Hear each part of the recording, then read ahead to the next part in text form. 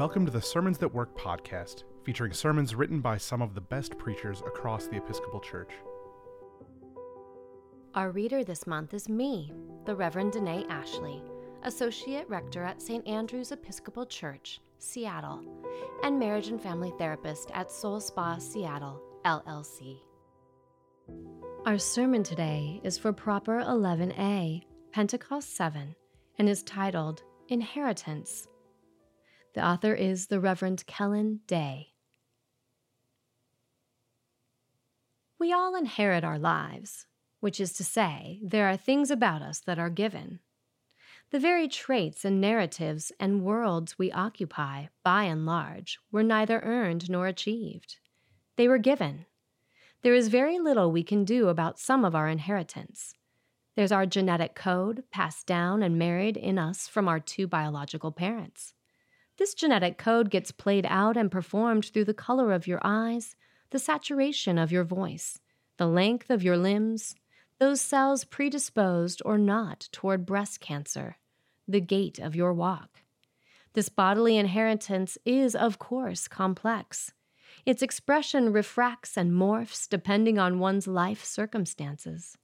The food we have access to, the trauma we live through, our educational opportunities, and more. Our creaturely and bodily inheritance is given, yes, but they also ebb and flow, flex and rest, depending on where we find ourselves and who we find ourselves with. But we've also inherited so much more than our bodies. We've inherited her way of dealing with that grouchy cashier. We speak softly and a bit more slowly and keep steady eye contact. We've inherited the patterns of anxiety we saw our dad inhabit. We retreat inwardly whenever there's a threat to our ego near or far. We've inherited the scaffolding of an unjust society. If we're white, we have inherited all sorts of hidden incomes from years of segregation and racist policies. We've inherited our love for the Cubs, or our obsession with symphonies, or the generational pain which never was fully healed. We are in so many ways heirs.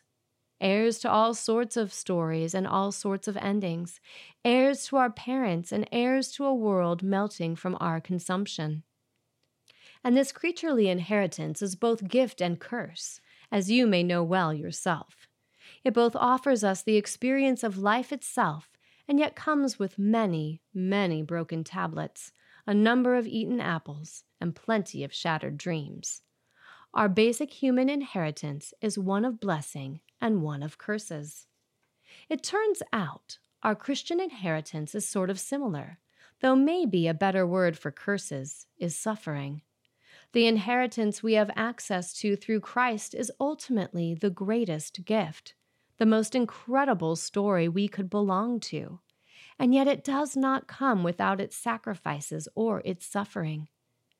In his letter to the Christ followers in Rome, Paul says, "When we cry, Abba, Father, it is that very Spirit bearing witness with our spirit that we are children of God, and if children, then heirs, heirs of God and joint heirs with Christ, if in fact we suffer with him so that we may also be glorified with him." Paul has spent a large portion of Romans explaining to the Gentile Christ believers that they do not have to follow Torah to escape God's wrath, but instead, they need faith in Christ and the power of the Spirit. The Spirit is Paul's key for Gentile Christ believers. One must have the Spirit. The Spirit, then, as he makes obviously clear in this 8th chapter of Romans, is the one who reveals our inheritance. She uncovers the gifts of heirdom within our very beings. Like a broom dusting the residue off neglected chests and baseboards, she goes about her work restoring us.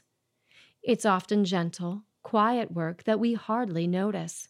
That is, until we see the glint of silver hardware flickering in the light. What was once dull now shines. The Spirit's work is like that of a gold miner, sifting for gold in a cold and murky stream. She is certain the gold is there, and so she is faithful to her work. She does not stop sifting and buoyantly rejoices when she finds that fleck of gold in the bottom of her pan. What was once hidden is now revealed. But what does the Spirit testify to within our very selves that help us to see that we are children of God? What is the fleck of silver, the glint of gold? Paul doesn't give specifics, but might you know? Maybe you've had an experience where the Spirit has shown you with utmost clarity that you are God's beloved child.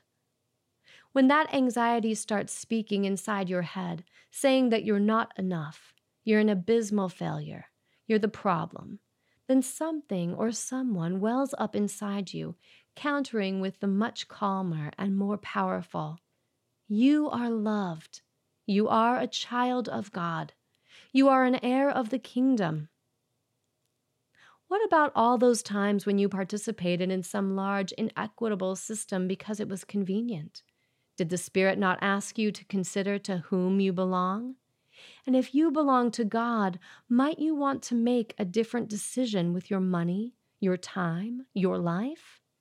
Does the Spirit not also ask you to consider the belovedness in others? What about the small, almost unnoticeable happenings of conversion, where your heart shifted slightly, where it opened just a bit more fully? Did you not then hear the Spirit saying, "You are an heir with Christ. Let me help you along this way"? The beauty of inheritances is that we are not the originator of them. An inheritance, at its most basic, is pure gift. There are so many responses to gifts.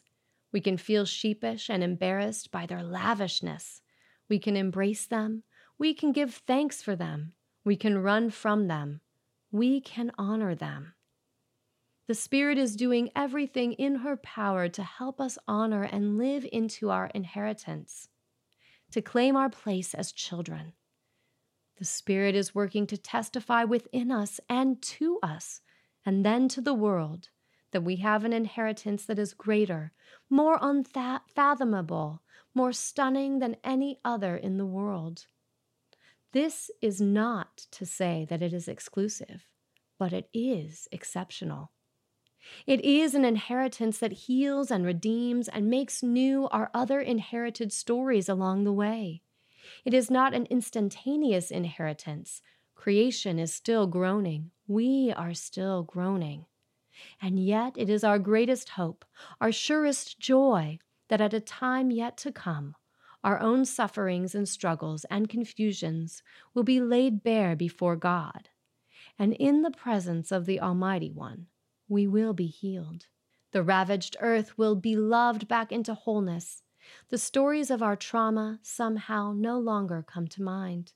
The endangered species yet again flourish. Our cancerous cells and systems will be reformed.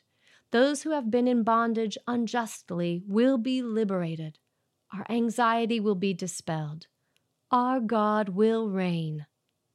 And as God reigns and God's glory is revealed, we will see that we are beloved children. This is our inheritance, that we don't have to be God, that we are wanted, that we are loved. And when you look in the mirror, maybe you'll see, however dimly, God's eyes, God's warmth, God's fiery passion, God's brimming love, for you are a child of God. You are beloved. You are part of the family. The Reverend Kellen Day is the assistant rector at Church of the Incarnation in Highlands, North Carolina. She is a graduate of the School of Theology at the University of the South. Kellen and her spouse Kai relish time outside, climbing, hiking with their dog, and sitting on porches with friends. Sermons That Work is an offering of the Episcopal Church's Office of Communication. For more free resources, including sermons, Bible studies, bulletin inserts, and more, visit episcopalchurch.org/sermons. We would love it if you'd rate, review, and subscribe to our podcast on your favorite podcasting platform. And while you're at it, share it with a friend.